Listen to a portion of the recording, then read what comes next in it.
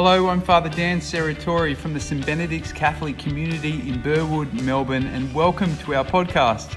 We hope you're blessed by this homily recorded at our Sunday Mass. May it enrich you and may it inspire you to embrace more fully the love, the life, and the mission of Jesus.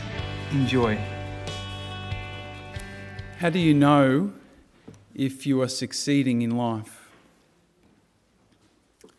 What's the measure that you look to?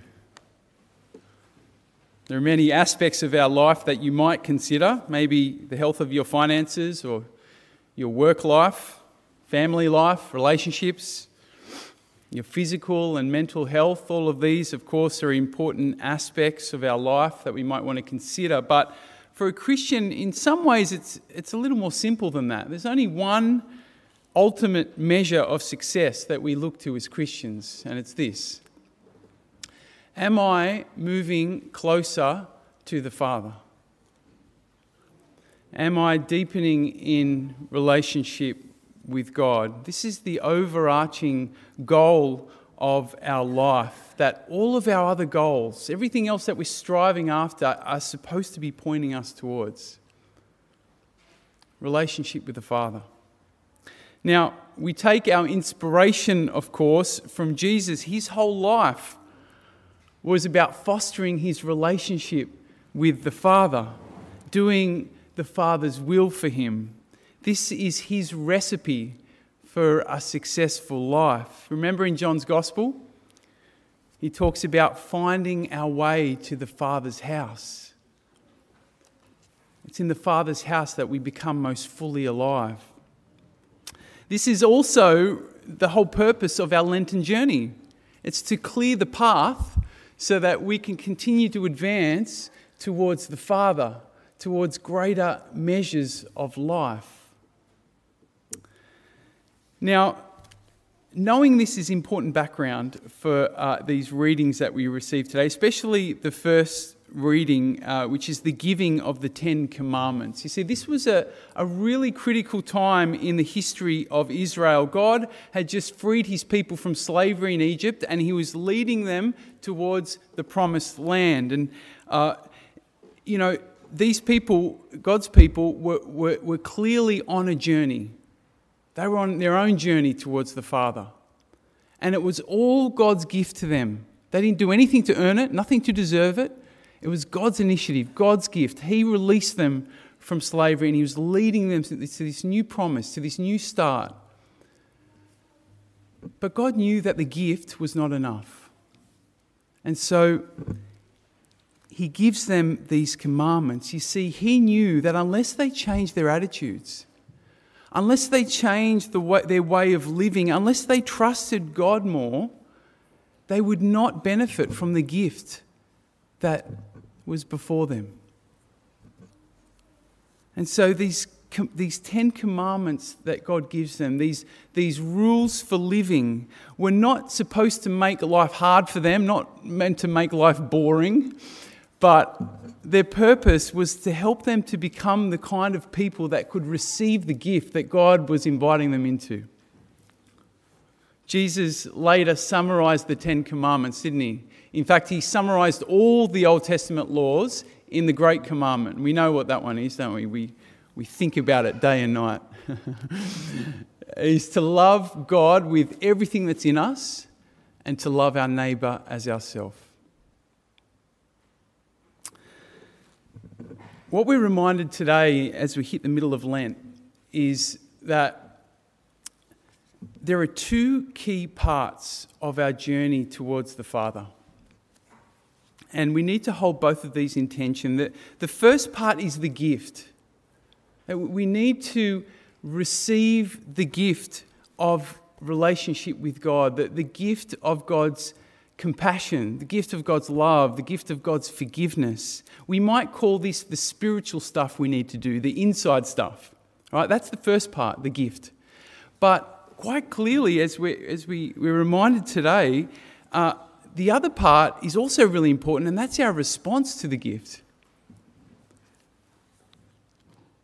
What we might call the outside stuff.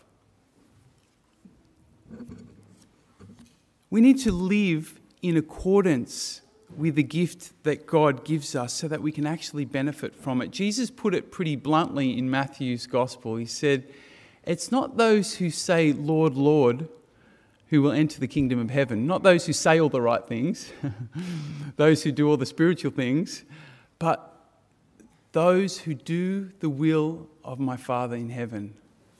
They're the ones that will benefit from the gift."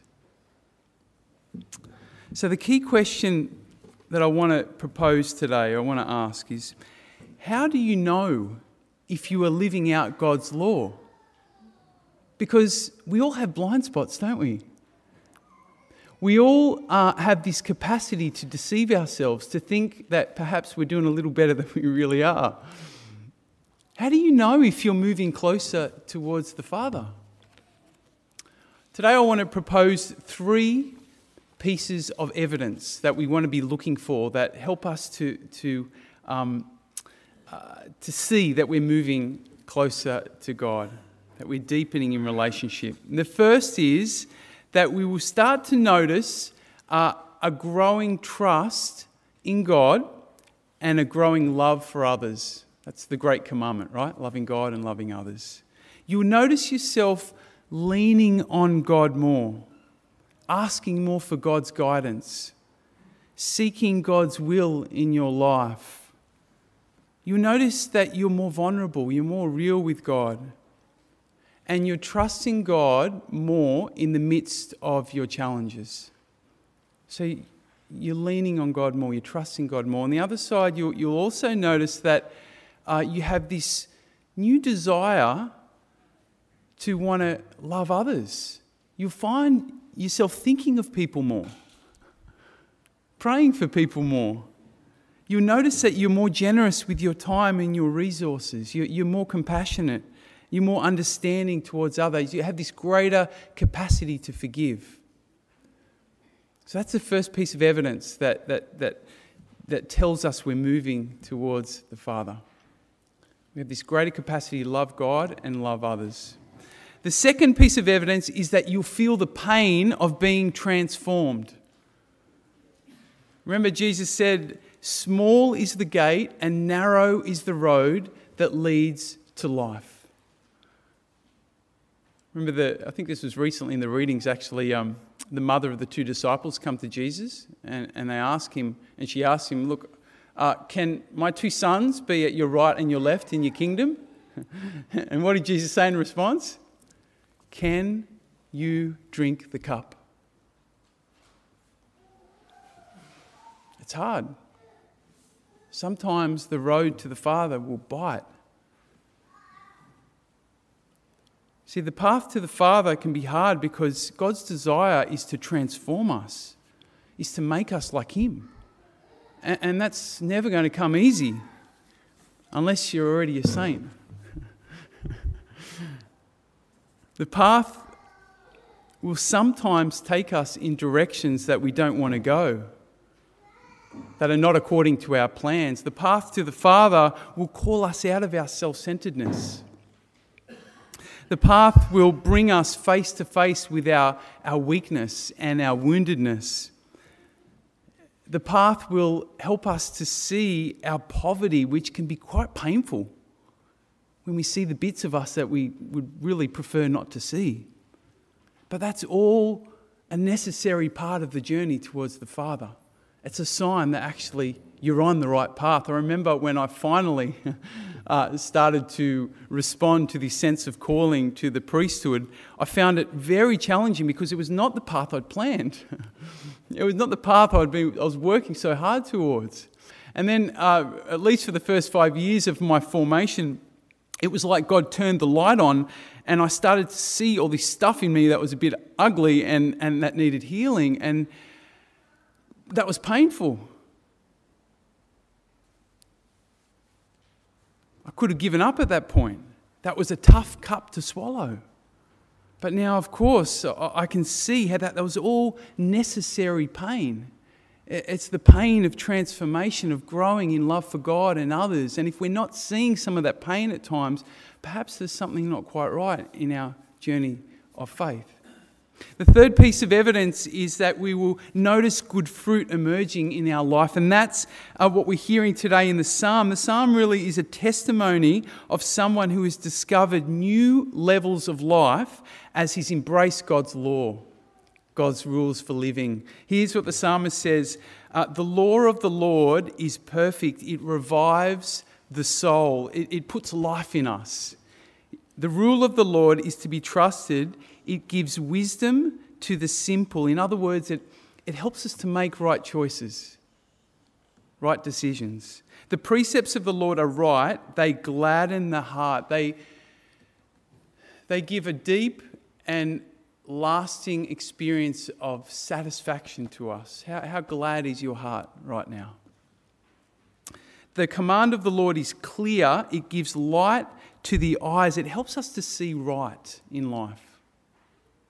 And then he finishes by saying, sweeter are God's laws than honey. There's a joy, there's a sweetness that comes to our life when we align ourselves with God's ways, with God's laws. The promise behind all of God's rules for living is that they will always lead us to a greater measure of life. And we see this most obviously in the lives of the saints. They lived with a